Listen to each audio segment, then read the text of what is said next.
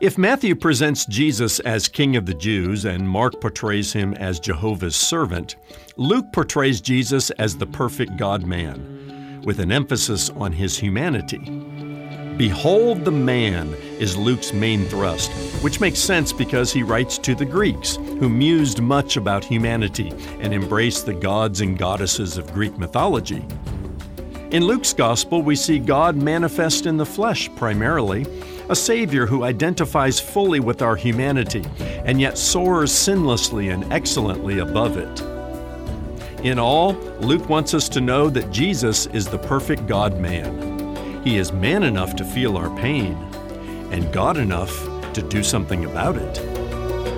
I'm Ron Jones, and this is Something Good.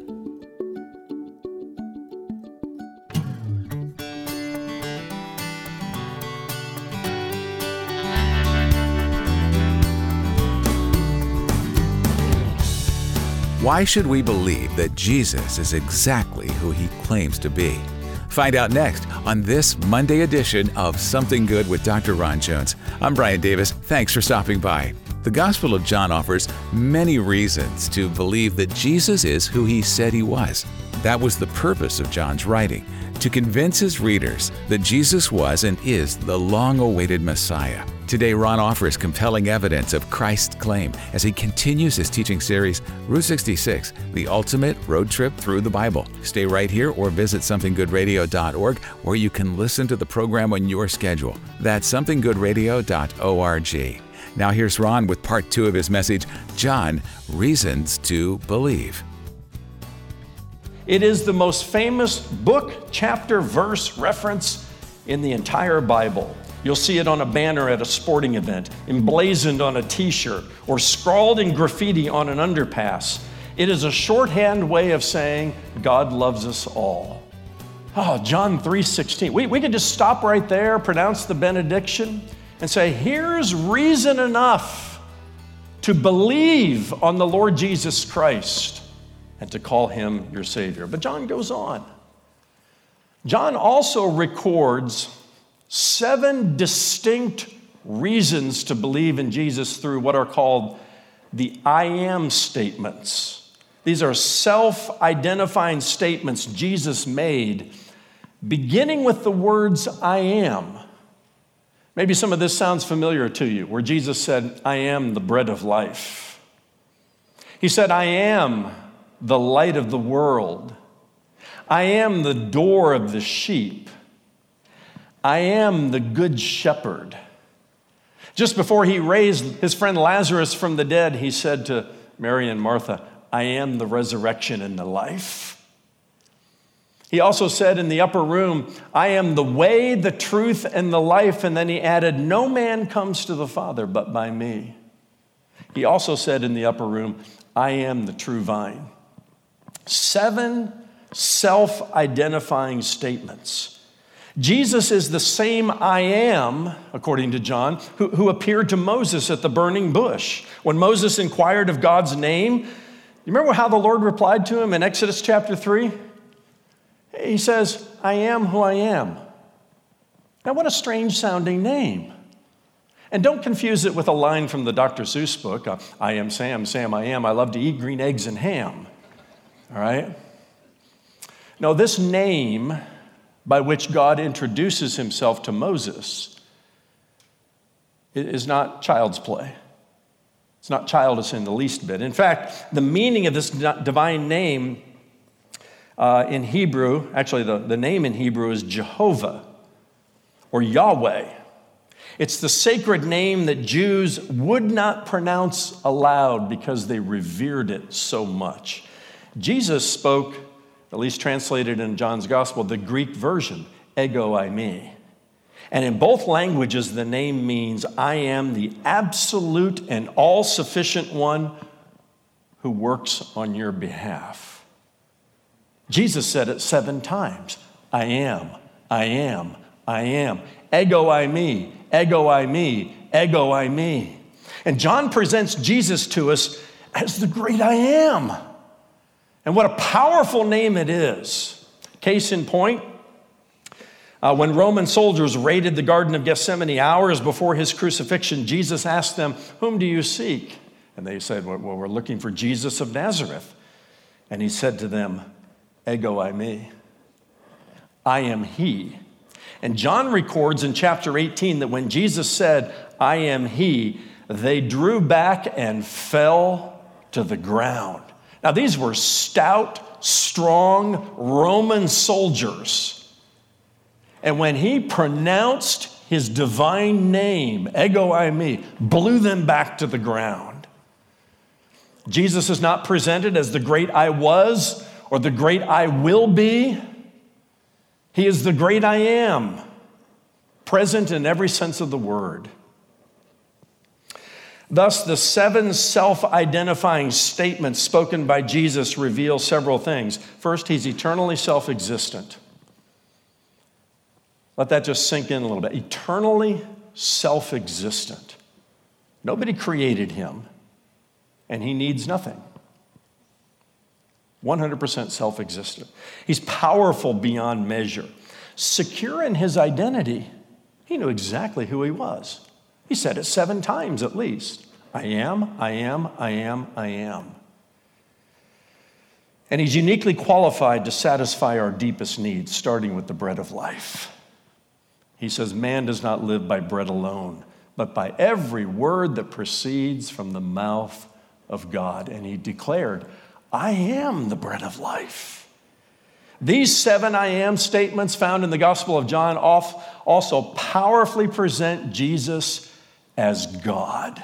Now, there's some people down through the ages who claim this idea that Jesus was God was something whipped up by the disciples to enhance his standing in front of everybody after he died on a cross. Baloney! Read the Gospel of John.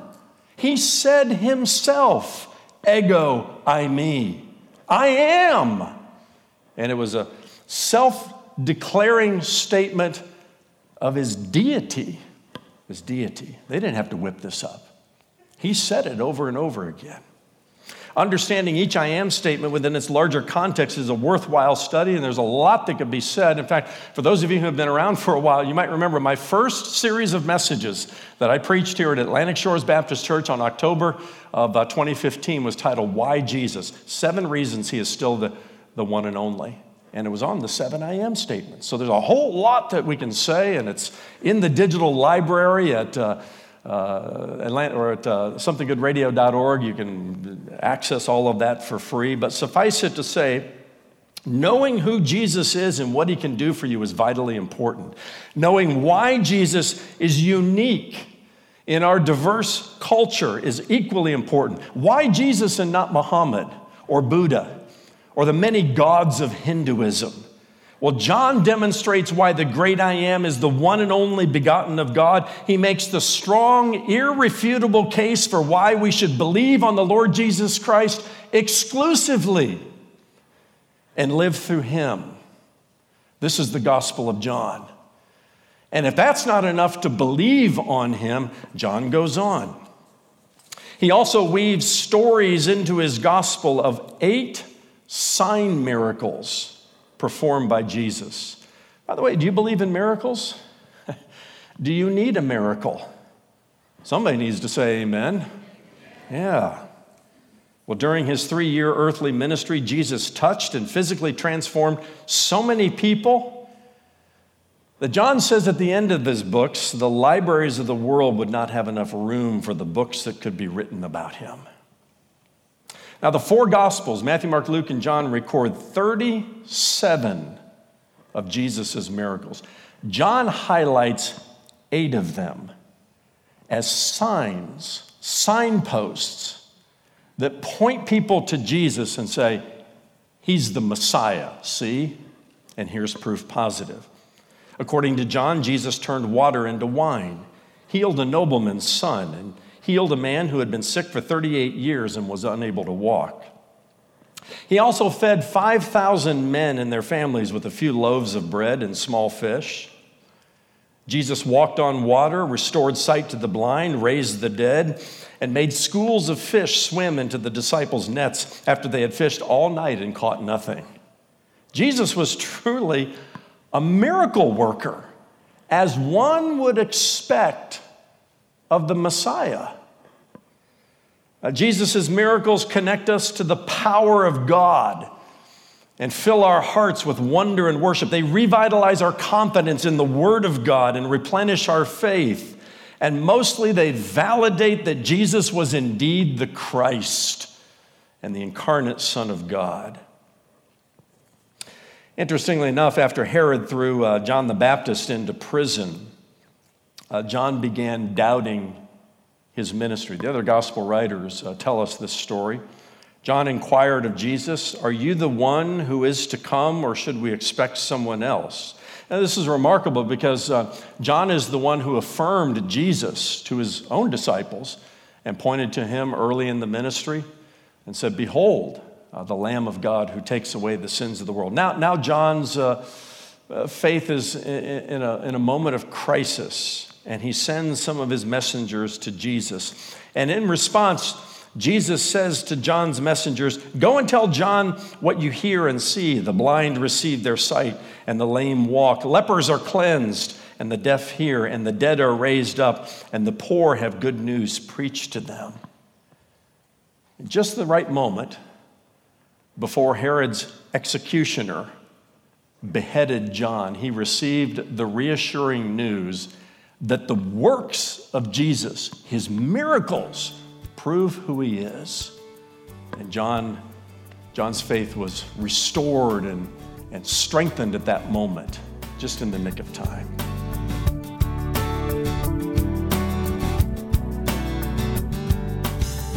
Still ahead, the second half of today's message with Dr. Ron Jones, lead pastor at Atlantic Shores Baptist Church in Virginia Beach, Virginia.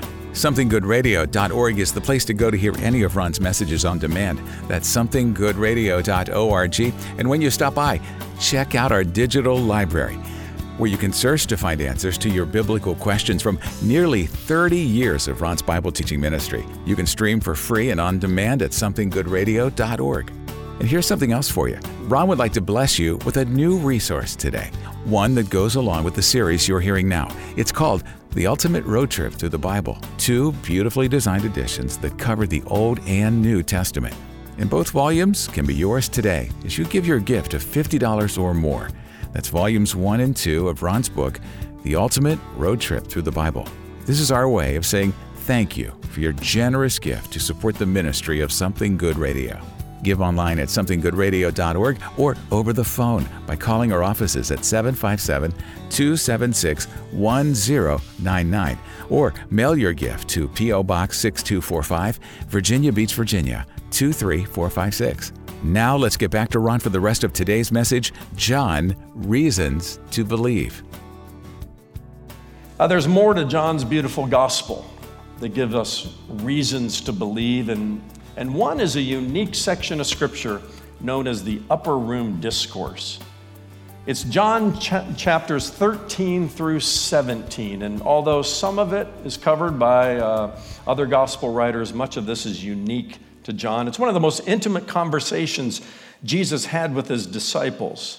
Travel back in time nearly 2,000 years ago. It's Holy Week in Jerusalem, Passover time, and imagine yourself at a private dinner with Jesus in an undisclosed place located somewhere in the city of David. If, like Jesus, you had less than 24 hours to live, what would you say to your closest friends and family and your followers? Well, in the upper room, Jesus washed his disciples' feet and showed them how to improve their serve. He addressed betrayal. He just had a face-to-face conversation with Judas about what he was going to do. He gave them a new commandment about love. He promised to send the Holy Spirit. He also revealed the secrets of a fruitful life. I love John chapter 15. Abide in me and let my words abide in you, Jesus says. Apart from me, you can do nothing. And he uses that analogy of the vine and the branch. It leads to one of his self-declarative statements. I am the true vine, he says, and my Father is the vine dresser. Jesus offered peace amid tribulation. He discussed the hope of heaven. He predicted his second coming. He comforted his confused disciples with these words. He says, "Let not your heart be troubled." No, Sean Hannity didn't coin that phrase. It came from Jesus. Let not your heart be troubled. You believe in God, he says. Believe also in me. In my Father's house are many rooms. I go to prepare a place for you, he says. And if I go and prepare a place for you, I will come again and receive you unto myself, that where I am, there you may be also. John chapter 14. As heaven's high priest, Jesus also prayed for his disciples. John chapter 17 is the real Lord's Prayer. The other one that we call the Lord's Prayer is really a model prayer that he gave to his disciples. But read the high priestly prayer of Jesus. Oh my. He prays for his disciples and for the disciples to come, which means he's praying for us too in that great prayer. Following the upper room discourse, John describes Jesus' dramatic arrest and the trial before Annas, the high priest, and Caiaphas, and the Roman governor Pilate. He records 3 of the 7 last cries of Jesus from the cross. To get those 7 last cries, you got to go to all 4 of the Gospels. John records the one where he says to his mother, "Woman, behold your son." He was handing the responsibility for his own mother over to John, the beloved disciple. What a touching moment that was. He records the time where Jesus said, "I thirst," in fulfillment of Old Testament prophecy, and then those final words where he says, "It is finished." Tetelestai. It's a Greek word that's used in the marketplace to say, paid in full. Paid in full. Jesus' resurrection from the dead is the most convincing of the sign miracles that point to him as the incarnate Son of God. And you can read John's rendering of the resurrection story. John closes his gospel, though, with a detailed account of Jesus' post-resurrection appearances. I know for some of you, still seeing is believing, and you want evidence. You want evidence. Well, Christianity is not without evidence, the kind of evidence where you can believe beyond a reasonable doubt, given all the circumstantial evidence, pile on to that evidence the post-resurrection appearances of Jesus. John mentions them perhaps more than the other gospel writers, and he includes his post-resurrection appearance to Peter. Remember Peter who had denied Jesus? And Peter thought, for all practical purposes, his connection to Jesus was over. Even if he did rise from the dead, what use would I be to him? Peter must have mused in his own mind, and so he went back to fishing. Pulled a few of the other disciples with him. Maybe we can go back to the business that we came from because I've failed my Lord. And the disciples, reminiscent of the first time Jesus met them, they come back from that all-night fishing trip. They had caught nothing. These professional fishermen failed again.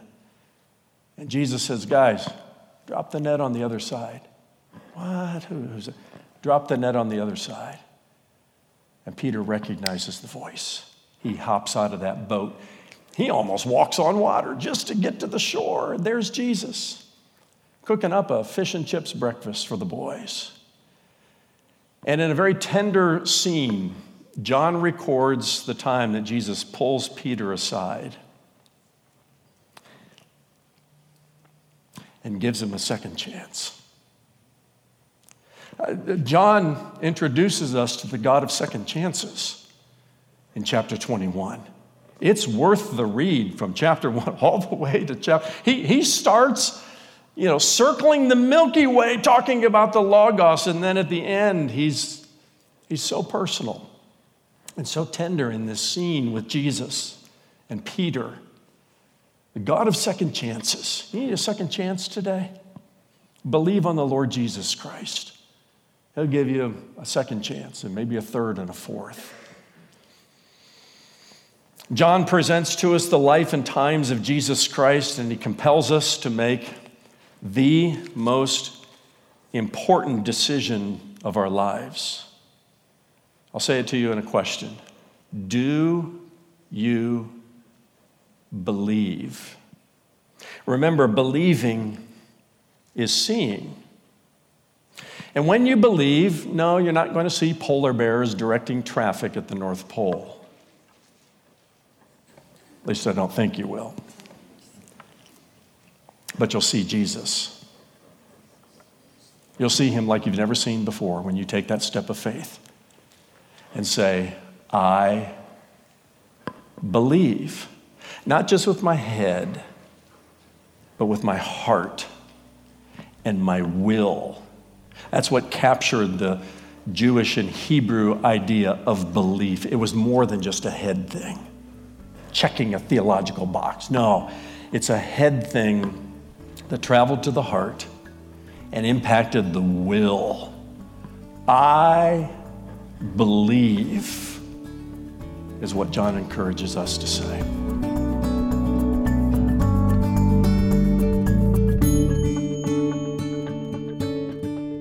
Thanks for being here for today's Something Good radio message, John, Reasons to Believe. And Dr. Ron Jones joins me now. Ron, John offers many reasons for us to believe that Jesus Christ is the Messiah. One of the most compelling is the resurrection account, and not merely the empty tomb, which is compelling enough, but the disciples' behavior afterwards, going so far as to die rather than recant their assertion that the resurrection actually took place. I'm sure skeptics would ask, how is that different from what followers of other religions have done in the past? What would you say to them? Well, that's a great question, Brian, and let me begin with this. Suicide bombers are not only dying for something, they're killing for something, destroying lives and inciting fear. The apostles never used violence or terror in the name of Jesus Christ. Instead, they suffered harm for professing the resurrection, but they themselves did no harm. That's one difference.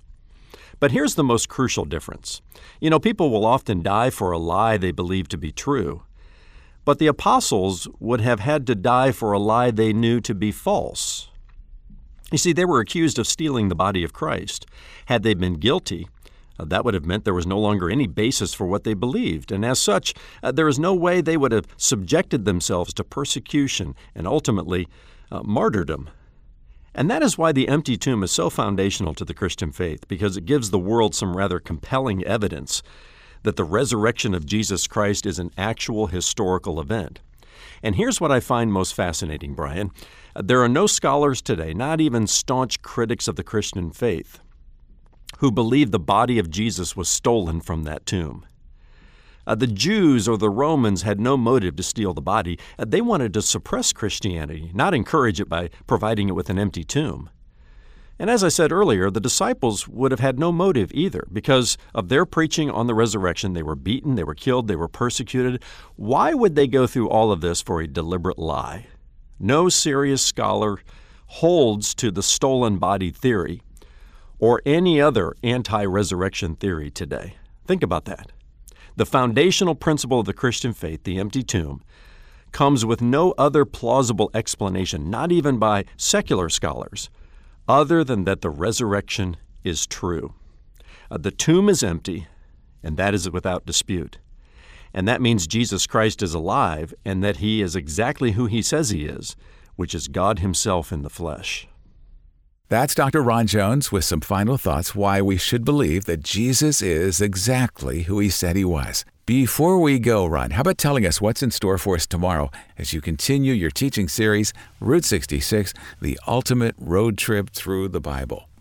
You know, Brian, speaking of how the disciples lived out their lives once they knew for certain that Jesus rose from the grave and appeared to them afterwards, on our next broadcast, we'll get to dive into their post-resurrection lives following the day of Pentecost. I'm speaking, of course, of the book of Acts, which is the inspired record of what I like to call the early church IPO, the initial public outpouring of God's Spirit that formed the church Jesus said he would build.